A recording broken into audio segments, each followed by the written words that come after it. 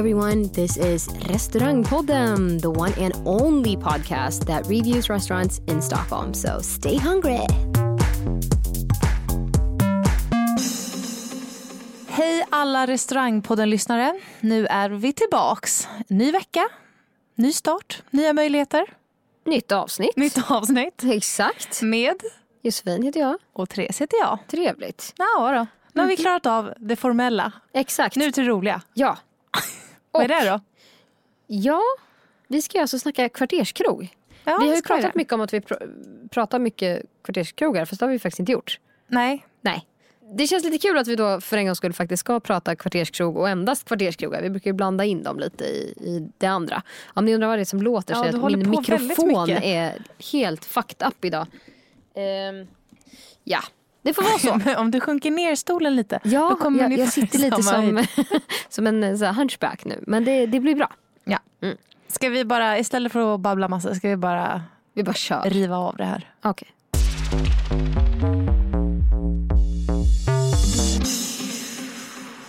Då tycker jag att vi börjar med en restaurang vi var på igår. Ja. På Kungsholmen. Exakt. På Hantverkargatan. Vi pratar i mun på varandra precis. Nu dör din mick här. Men det gör ingenting. Vi var på Kungsholmen. Vilken rörig inledning. Ja, nej men det här, jag vet inte vart den här dagen ska. Det roliga var att när jag kom till studion redan från början var liksom Tessan så här lite full i fan på något sätt. Ja, men jag känner att jag är glad. Kan man inte få vara det? Jo, man kan få vara jätteglad, absolut. Jag har liksom spenderat min dag med att tvätta 400 kilo tvätt och typ sortera min frys. Ja, det skiter lyssnarna i. Så nu pratar vi kvarterskrog. Vi var alltså på Styrelsen på Kungsholmen för 3:e gången. Ja, och det roligaste av allt är att när jag säger att jag ska gå dit så bara så här, vadå Styrelsen? Du har väl inte bostadsrättsföreningsmöte ikväll? Bara, nej, alltså restaurangstyrelsen. Hallå, fattar väl alla? Exakt. Den här ligger på Hantverkargatan 31 för att vara exakt. Rådhusets tunnelbanestation. Vi åkte tunnelbana dit gjorde faktiskt. Vi. Och den här restaurangen skulle jag säga, det är en äkta kvarterskrog. När man kommer in där så får man först en så här tanke kring vita dukar, lite najsigt liksom. Och sen när man närmar sig de här borden, då är det ju papper som ligger på de här vita ovanpå dukarna. Den vita duken. Lite så här, ja alltså vi orkar inte tvätta de vita dukarna varje gång någon spiller. Så därför klipper vi till en liten vit pappersduk och lägger ovanpå. Vilket känns väldigt mycket kvarterskrog. Ja men det gör det, eller hur? Sen hade de i och för sig en väldigt fin kristallkrona som hängde där. Och liksom man försökte få miljön till att vara lite mer än vad den var, tror jag. Och en liten innergård som såg liksom lite fancy ut. Den och gillade jag. Ja men det gjorde jag också. Innergården var jättemysig. Ja. Och där kan man sitta och man kunde käka där. Men nu börjar det faktiskt bli lite kallt på kvällarna. Så vi kände inte riktigt att vi ville sitta ute. Men vad åt du för något då, Josefin? Ja, alltså menyn var väl ganska så kort och koncis skulle jag väl säga. Säg att det fanns 5 förrätter, 5 huvudrätter och 3 efterrätter eller någonting. Typ. Bra priser på förrätterna. Vi var lite för ohungriga för att äta både förrätt och huvudrätt. Så att jag tänkte att vi ska känna dem lite på pulsen och beställde in en entrecote. Den serverades med pommes frites och bearnaisesås. Och alltså köttet var väldigt bra, det ska jag säga. Jag blev lite så här, först när jag fick in det. För att jag har väldigt svårt för när... Vänta, hur blev du? Jag vet inte riktigt hur jag ska definiera det. Lite besviken. Nej men jag tycker att kan man grilla eller steka en entrecote som man ska, det vill säga på hög värme snabbt så det var fin yta utanpå men fortfarande jämnt och fint rosa-röd inuti, då behöver man inte slabba på massa sky ovanpå den när man dessutom har en bearnaisesås. Jag fick ju smaka ditt kött och jag tyckte det var väldigt, väldigt bra. Det var väldigt bra, det var otroligt bra, men det behövde inte den där skyn. Den skrapade jag undan. Bra tomatsallad. Lite mer effort på den tomatsalladen än många ställen. Det var lite mer så här finstrimlat. Det var en bättre dressing än vad det brukar vara. Pommes fritesen, dubbelfriterade wedges. Där hade de någonting. Det lyfte hela rätten. Det roliga är att jag kommer typ inte ens ihåg min egen maträtt, utan jag satt och åt från din tallrik hela tiden. Jag vet inte om det säger så mycket om min mat eller om din mat egentligen. Men för att bara avsluta min rätt innan du får berätta vad du åt. Så det var en bearnaisesås till. Den var bra. lite mycket syra i den. Jag hade dragit ner syran lite om jag fick välja. Sådär. Men jag tycker annars stekgraden på köttet var väldigt bra. Jag bestämde medium rare. Jag fick absolut medium rare. Tallriken var lite trång. Alltså själva tallriken var väldigt liten. Portionen var väldigt bra. Det var en stor portion.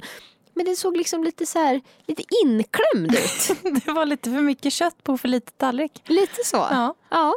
Men i övrigt så har jag har inget negativt att säga om rätten som sådan. Nej. Utan snarare var den bättre än faktiskt många entrecoter. Faktiskt, och det var väl rätt bra pris också. 295, 295 pengar. Och den pommes fritesen hade jag kunnat betala 295 pengar endast för. Vegetariskt så att säga. Ja, det hade väl varit då. Jag åt i alla fall ankbröst med rotselleri, päron och rostade kastanjer. Som lät fantastiskt. Det lät faktiskt väldigt gott. Jag tänkte att jag var inte sugen på kött liksom, så jag kände att det var mer ank liksom. Quack. Ja, precis. Men berätta liksom ingående när den här rätten kommer in. Men, jag ser hur din rätt kommer in och så ser den här ankan som ligger uppfläkt på den här tallriken som simmar i smör och något potatismos. Jag vet inte vart det där potatismoset kom ifrån. Det jag var nog mest förvånad över kring det hela och blekt är nog, var det, förlåt. Ja, alltså hela rätten var väldigt blek. Och ett ankbröst ska enligt mig vara liksom härligt rosa så. Det var grått. Inte så rosa, det var ganska grått. Ja, det var grått och smakerna liksom lite växte i mun. Så därför var jag och nallade på din tallrik istället. Ja. Nej, jag var faktiskt inte alls det såg nöjd. Inte jättekul ut. Inte kul, tog du någon bild? Ja. Vad bra. Kan vi inte smaka upp den här så folk får se liksom? För att Jag tog också en bild när jag hade ätit klart. Så där ser ni mycket mat var kvar. Så kan man också göra. Ja, nej, men ska vi wrappa upp det här med ett betyg då kanske? För att vara en kvarterskrog, jag tror att man inledningsmässigt man har inte jättehöga ambitioner. Man försöker appa det lite liksom sådär. Men jag tror att det motsvarar ambitionen. Det motsvarar typ prisnivån. Jag kan tycka att huvudrätterna var i och för sig, de var normalprissatta. Medan för- och efterrätter var prisvärda. 2,5, 3 kan jag sträcka mig till. För att min mat var väldigt bra. Men tar jag helhetsintrycket vid bordet så att säga. Även då testat din rätt. Och 2,5. Ja, jag är nog inne på en 2. Men efter att din mat skulle jag kunna göra med 3. Så vi enas om 2,5 då? Ja, kan vi göra. Då gör vi det. Bra.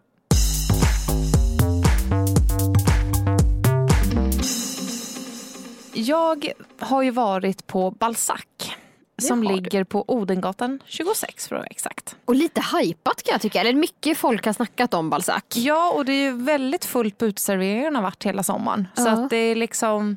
Ja, men jag tänkte nog att det skulle vara bra. Men jag drar lite öronen åt mig när folk pratar lite för mycket om restaurang. Det är som Hillenberg ungefär. Det blir bara pannkaka. Grejen är att det är en väldigt stor restaurang. Så det går in väldigt mycket folk. Jag skulle säga att det är som en fransk bistro. Fast inte de här. När jag tänker fransk bistro så är det en liten mysig restaurang. Liksom, med de här skinnfåtöljer eller skinnsofforna och lite så. Men det är stort där inne så det får plats mycket folk. Jag var faktiskt där och käkade brunch på helgen. Och då kände jag att en club sandwich hade varit väldigt passande. Så jag tog den då och det var med hummer och avokado och pommes. Det låter bra. Ja, det var ju bara att det var den blekaste club sandwichen jag någonsin har sett. Jag lägger upp en bild på den också. Det var kanske, alltså hummern, det var inte mycket hummer. Det var inte som när vi var och käkade på Duck and Crab. Då var det ju mycket hummer. Ja, då hade de tryckt in hummer. Ja, nu var det ju bara lite så här. Oj, och där var hummern. Nej, vad eller? Tråkigt. Var det en hummer? Lite så här som att de har serverat hummerstjärten någon annanstans och så petar de ut resten av skiten som var kvar i skalet och gjorde någon macka lite på. Så. Ja, nej, jag var inte imponerad. Den låg på 155 kronor och pommen var lite blek den också. Nej, inte imponerad. Träligt. Servicen, OK, men inte wow. Nej, jag ger den inte mer än en 2. Och det där tycker jag är väldigt roligt. Alltså så här, eller roligt, det är jättetråkigt för Blazac. Och vi ska absolut gå dit och käka en middag någon kväll så att vi kan se att vi verkligen hade rätt på det här. Men det är lite intressant just när folk hypar. Bara, gud, det är så bra, det är hit och dit. Och då inser man kanske att Men hur kan man misslyckas med en club sandwich? Lite så, det är dit jag vill komma. Hur misslyckas man med en club sandwich och hur misslyckas man med pommes frites? Men det är alldeles för många som gör det. Ja. Dubbelfritera pommes fritesen. Men då blir det inga råbiffar, så att säga. Det blir det ingen råbiff på den nummern. Nej.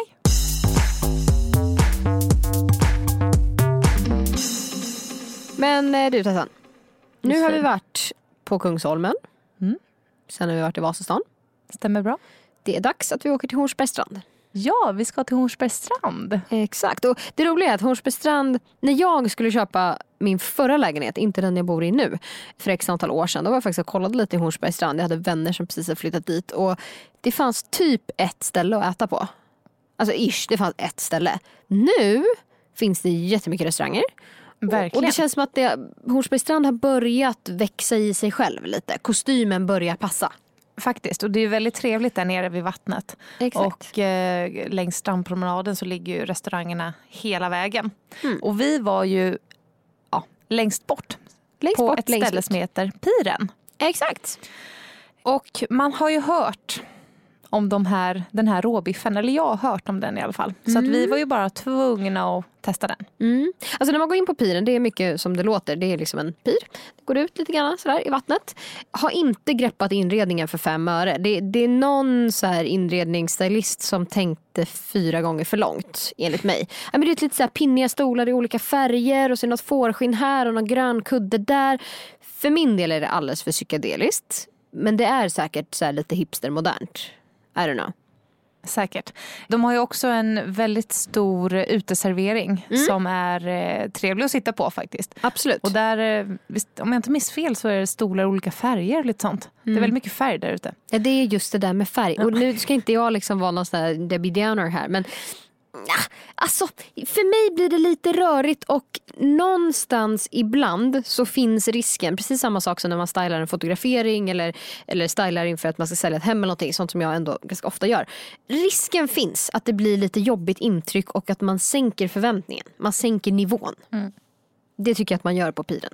Ja, men vi fick i alla fall bord och vi åt deras råbiff. Det gjorde vi. Den såg faktiskt väldigt lovande ut. Den såg mer lovande ut än vad jag trodde när den kom in. Och ni kan se den på bild även här. Och det som är ovanpå är liksom friterade lökringar. Positivt. Och en jädra massa tryffel. Oj, vad tryffel det var. Ja. Smakar det tryffel? Nej. Det luktar knappt tryffel. Alltså så här, jag började liksom vädra lite. Jag vill alltid dofta på min mat innan jag äter min mat. Man börjar vädra lite och känna att jag ser den. Jag känner den inte. Precis, var är den? Och det är så här, då är frågan om man ska gå in och ta det här.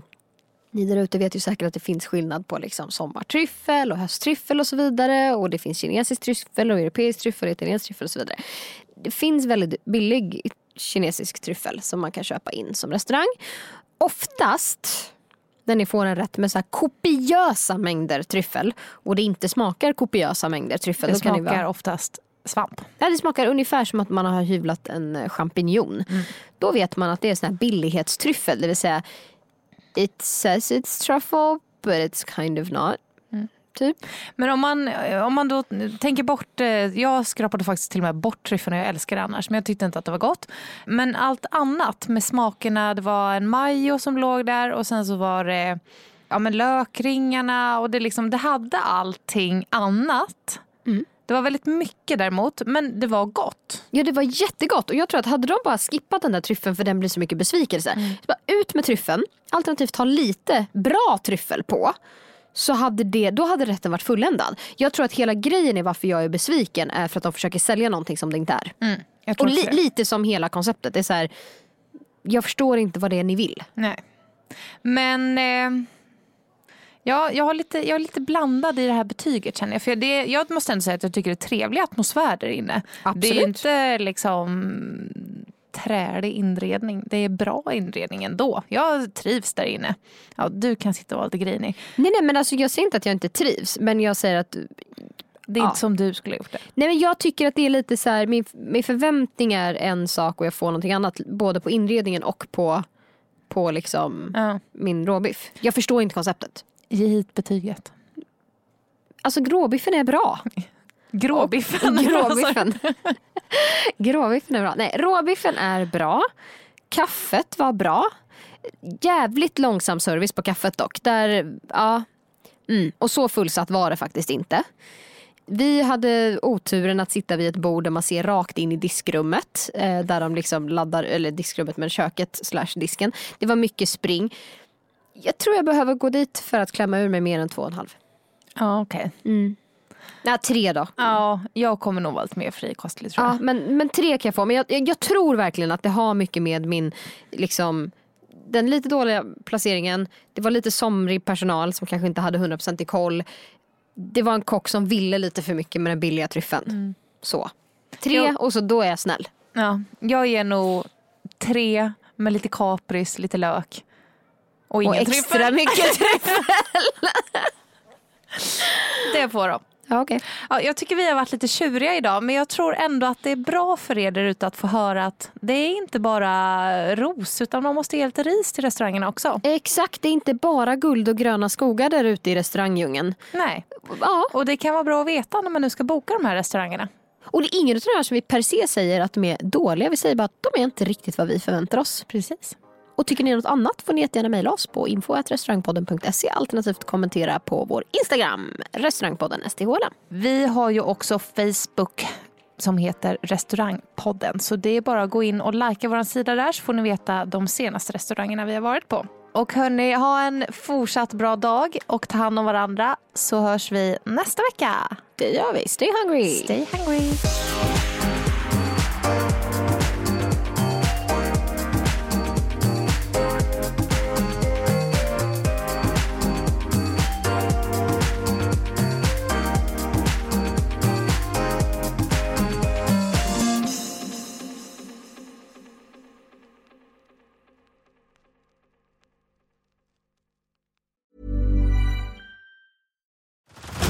Head over to Hulu this March, where our new shows and movies will keep you streaming all month long. Catch the award-winning movie Poor Things, starring Emma Stone, Mark Ruffalo, and Willem Dafoe. Check out the new documentary, Freaknik, The Wildest Party Never Told, about the iconic Atlanta street party. And don't miss FX's Shogun, a reimagining of the epic tale, starring Anna Sawai. So, what are you waiting for? Go stream something new on Hulu.